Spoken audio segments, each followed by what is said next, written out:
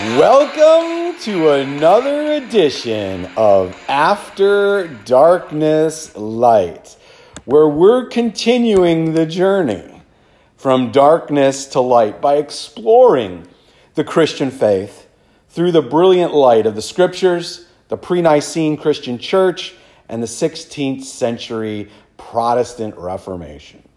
I'm your host, Todd Ketterhagen, and I'm podcasting from Mukwonago, Wisconsin, U.S. of A. Thank you for joining me today. Now, first things first, this is a theological podcast. And while the topics I explore on this podcast are among some of the most important subjects ever talked about, such as salvation, forgiveness of sins, resurrection from the dead, how to read the very words of God in the Holy Scriptures, I don't expect you to believe anything I say. I'm not an expert, I'm not a pastor, and I haven't been to seminary. I'm not fluent in the biblical languages, and I could be wrong about everything I say or think about all of these issues. So you should be testing everything I say with the Holy Scriptures. But here's my goal. While talking out loud about these age-old important topics as they relate to Christianity, my intention is to not express my ideas or any new ideas or any never-before-heard-of theological ideas or theories, but rather to attempt to faithfully, with as little creativity and novelty as possible, communicate the Christian faith that was once for all delivered to the saints 2,000 years ago in the Scriptures and passed on through the church and ultimately rediscovered during the 16th century Reformation. All right, today's topic, I'll begin with a question. Why do you think it is that in America you'd be hard-pressed to find a church or theological tradition that does not affirm or practice the Great Commission of Jesus found in the 28th chapter of Matthew's Gospel? And at the same time, you would be equally hard-pressed to find a church or theological tradition that affirms or practices Jesus' other command to the same disciples in the 20th chapter of John's Gospel. Why is Matthew so universally listened to and John so widely ignored? This is our topic today. All right, let's start with the two texts in question. Here's the command of Jesus to his 11 disciples in the 28th chapter of Matthew's Gospel. Many of you will be very familiar with it. Now the 11 disciples went to Galilee, to the mountain to which Jesus had directed them. And when they saw him, they worshipped him, but some doubted. And Jesus came and said to them, "All authority in heaven and on earth has been given to me. Go therefore and make disciples of all nations, baptizing them in the name of the Father and of the Son and of the Holy Spirit, teaching them to observe all that I have commanded you. And behold, I am with you always to the end of the age." All right, so that was Matthew 28. Now on to John 20. On the evening of that day, the first day of the week, the doors being locked where the disciples were for fear of the Jews, Jesus came and stood among them and said to them, "Peace be with you." When he had said this, he showed them his hands and his side. Then the disciples were glad when they saw the Lord. Jesus said to them again, "Peace be with you. As the Father has sent me, even so I'm sending you." And when he had said this, he breathed on them and said to them, "Receive the Holy Spirit. If you forgive the sins of any, they are forgiven them. If you withhold forgiveness from any, it is withheld." Now here are some, just plain observations from these two texts. And I'm sure it's easy to see. Both pericopes occur at the same time, post-resurrection and pre-ascension. Both pericopes have the same person speaking and commanding. Obviously, that's Jesus. Both pericopes have the same person who is sending. Once again, that's Jesus. And both pericopes have, you guessed it, the same audience that's being commanded. So these are virtually identical in speaker, context, time, and command and audience. Virtually identical. So considering the time period's the same, the speaker's the same, the audience is the same, and both contain specific, clear, unambiguous commissions from our Lord and Savior Jesus Christ, why is the commission found in the 28th chapter of the Gospel of Matthew so universally believed, beloved, affirmed, and practiced, while the commission in the 20th chapter of the Gospel of John is so widely not believed, not affirmed, and not practiced?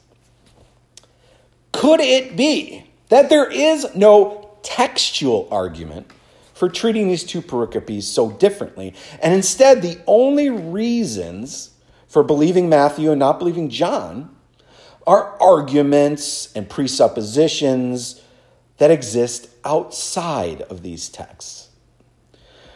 The reason that objections to the text of John 20 are exclusively outside of the text of John 20 is probably because the text is so clear, so simple, so straightforward, and it's just hard to argue with these words.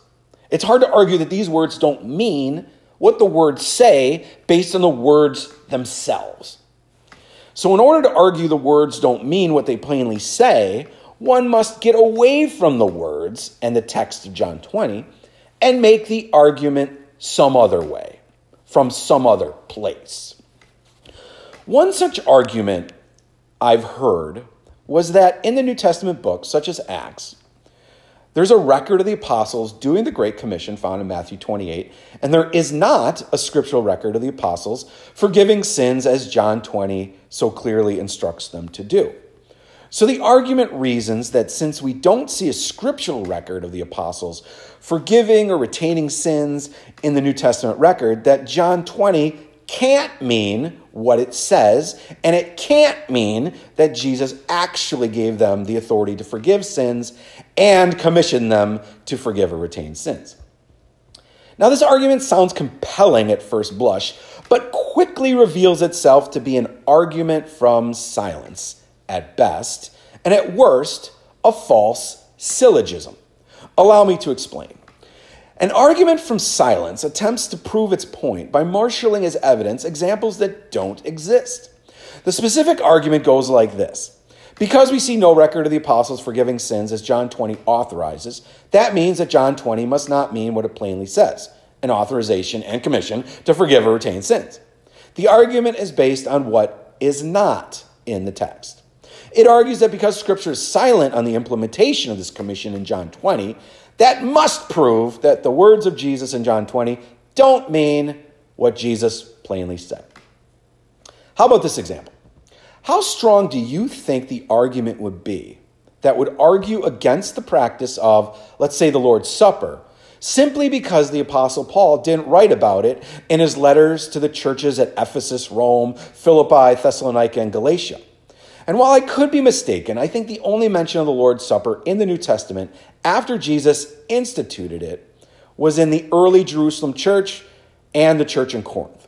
While I certainly could have missed some text on the Lord's Supper outside of those two that I mentioned, the point is this. The Sedes Doctrinae, or the seat of doctrine, or the text that makes us believe in the Lord's Supper, doesn't come from where it isn't mentioned, but rather comes from the words of Jesus when he instituted it. Jesus' command dictates the doctrinal practice of the Lord's Supper, not its textual absence from a handful of letters of the New Testament that don't talk about the Lord's Supper. Furthermore, logic tells us that the argument that obedience to command is necessary to prove the command's validity and meaning is a false syllogism. For example, are the 10 Commandments invalid and not really commanded by God just because no one's ever followed them except for Jesus? Of course not. Would the Great Commission be any less valid or less authorized or less commanded if nobody in the New Testament had actually obeyed it? Of course not. In fact, in some ways, that almost happened when you consider it took persecution to get the apostles out of Jerusalem. Regardless, there are more dependable ways to exegete what a text of Scripture means other than arguments from silence and false syllogisms. For example, if the text is not a figure of speech, a colloquialism, or a metaphor, then the plain, simple, straightforward meaning of the words, using the rules of grammar, should be the most accurate understanding of the text. And when we consider the commissions by Jesus to the disciples in Matthew 28 and John 20 are not metaphorical, they're not complex, they're not shrouded in mystery or words that we don't know the meaning to. On the contrary, these words and sentences are simple, plain, and easy to understand. This hermeneutical rule of grammar, context, and the simple, plain reading of the text, trumping any conflict with our reason, is a hallmark of Lutheran Reformation theology. Why do you think so many theological traditions are averse to the plain and simple understanding of the words in John 20? Why do so many theological traditions wholeheartedly embrace Matthew while ignoring John? And in regard to the argument that the apostles and the apostolic record of the New Testament doesn't show them performing with the authority and the commission that Jesus gave them to forgive sins, I would ask the question, are we sure about that? Let's start out with the birth of the church in the beginning of Acts. The apostle Peter was one of those guys present in John 20, remember, who was given the Holy Spirit and was sent by Jesus with the authority to forgive sins. Now, this is Peter's first public preaching appearance, and it's on the day of Pentecost when the church was born. Was there on that day, in that context, any forgiveness of sins being administered? You bet your bippy there was. Let me read from Acts 2. Now, when they heard this, they were cut to the heart and said to Peter and the rest of the apostles, "Brothers, what shall we do?" And Peter said to them, "Repent and be baptized, every one of you, in the name of Jesus Christ, for the forgiveness of your sins, and you will receive the gift of the Holy Spirit." Peter was sticking to the command of Jesus in John 20, and many sins were forgiven that first day of the church. Now jumping ahead to Acts 5. It says, "The God of our fathers raised up Jesus, whom you had killed by hanging him on a tree. God exalted him to his right hand as Prince and Savior in order to grant repentance and forgiveness of sins to Israel." Peter, in his speech in Acts 10 about the Gentiles, said, "All the prophets testify about him that everyone who believes in him receives forgiveness of sins through his name." Acts 22, Ananias was administering the forgiveness of sin with Saul when he said, "And now why do you wait? Rise and be baptized. Wash away your sins," calling on his name.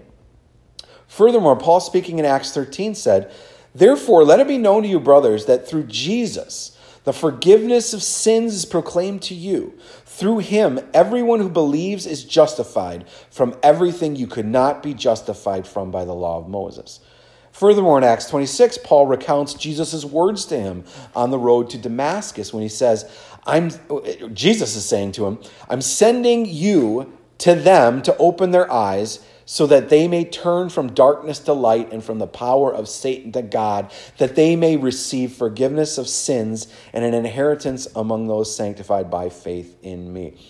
So I brought up these descriptive, historical, scriptural examples in the book of Acts to show that the church and the apostles had dispensing forgiveness of sins as a primary message and application from day one of the church and throughout the Acts of the apostles.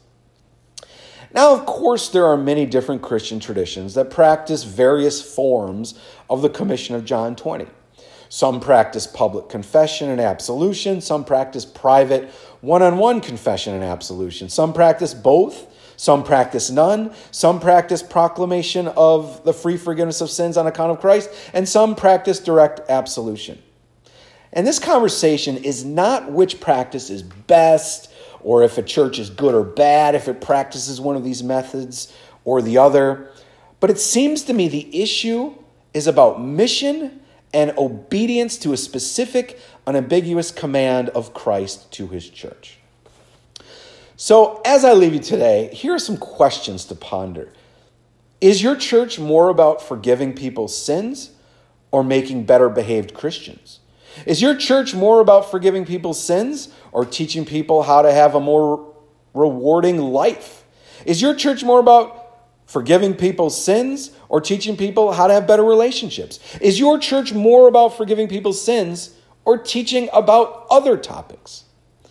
Jesus himself gave the disciples this authority and sent them out to do this. And yet this practice, or another way to say it, emphasis of forgiveness of sins, is so widely not believed or practiced in much of the Christianity that I've been a part of in my life. In fact, I recall being in a Bible study where one of the Christian guys mocked the practice of a pastor forgiving sins in a church service. So given the near identical textual basis for Matthew 28, in terms of speaker, audience, context, time, all that stuff, why do you think that Matthew is so widely embraced in the 28th chapter of his gospel and John so widely disregarded in the 20th chapter of his? If the problem or difference isn't with the text, then what do you think it is? Of course, if it isn't an issue with the text, the reason must be outside of the text. Perhaps a presupposition that Jesus doesn't have the authority to authorize his church to forgive sins. Perhaps a philosophical idea that forgiveness cannot be dispensed by people in the church because Christianity is an individual sport where we have personal responsibility to progress in our spirituality and feed ourselves, grow ourselves, and self-actualize ourselves in an intensely private, internal, subjective, personal relationship. And it would be not only antithetical, but it would be flat out offensive to let another person participate or contribute in that dispensing of God's gift of forgiveness. Well, whatever it is, there seems to be a widespread disparity between the belief and practice of Matthew in his 28th chapter and John in his 20th. Why do you think that is?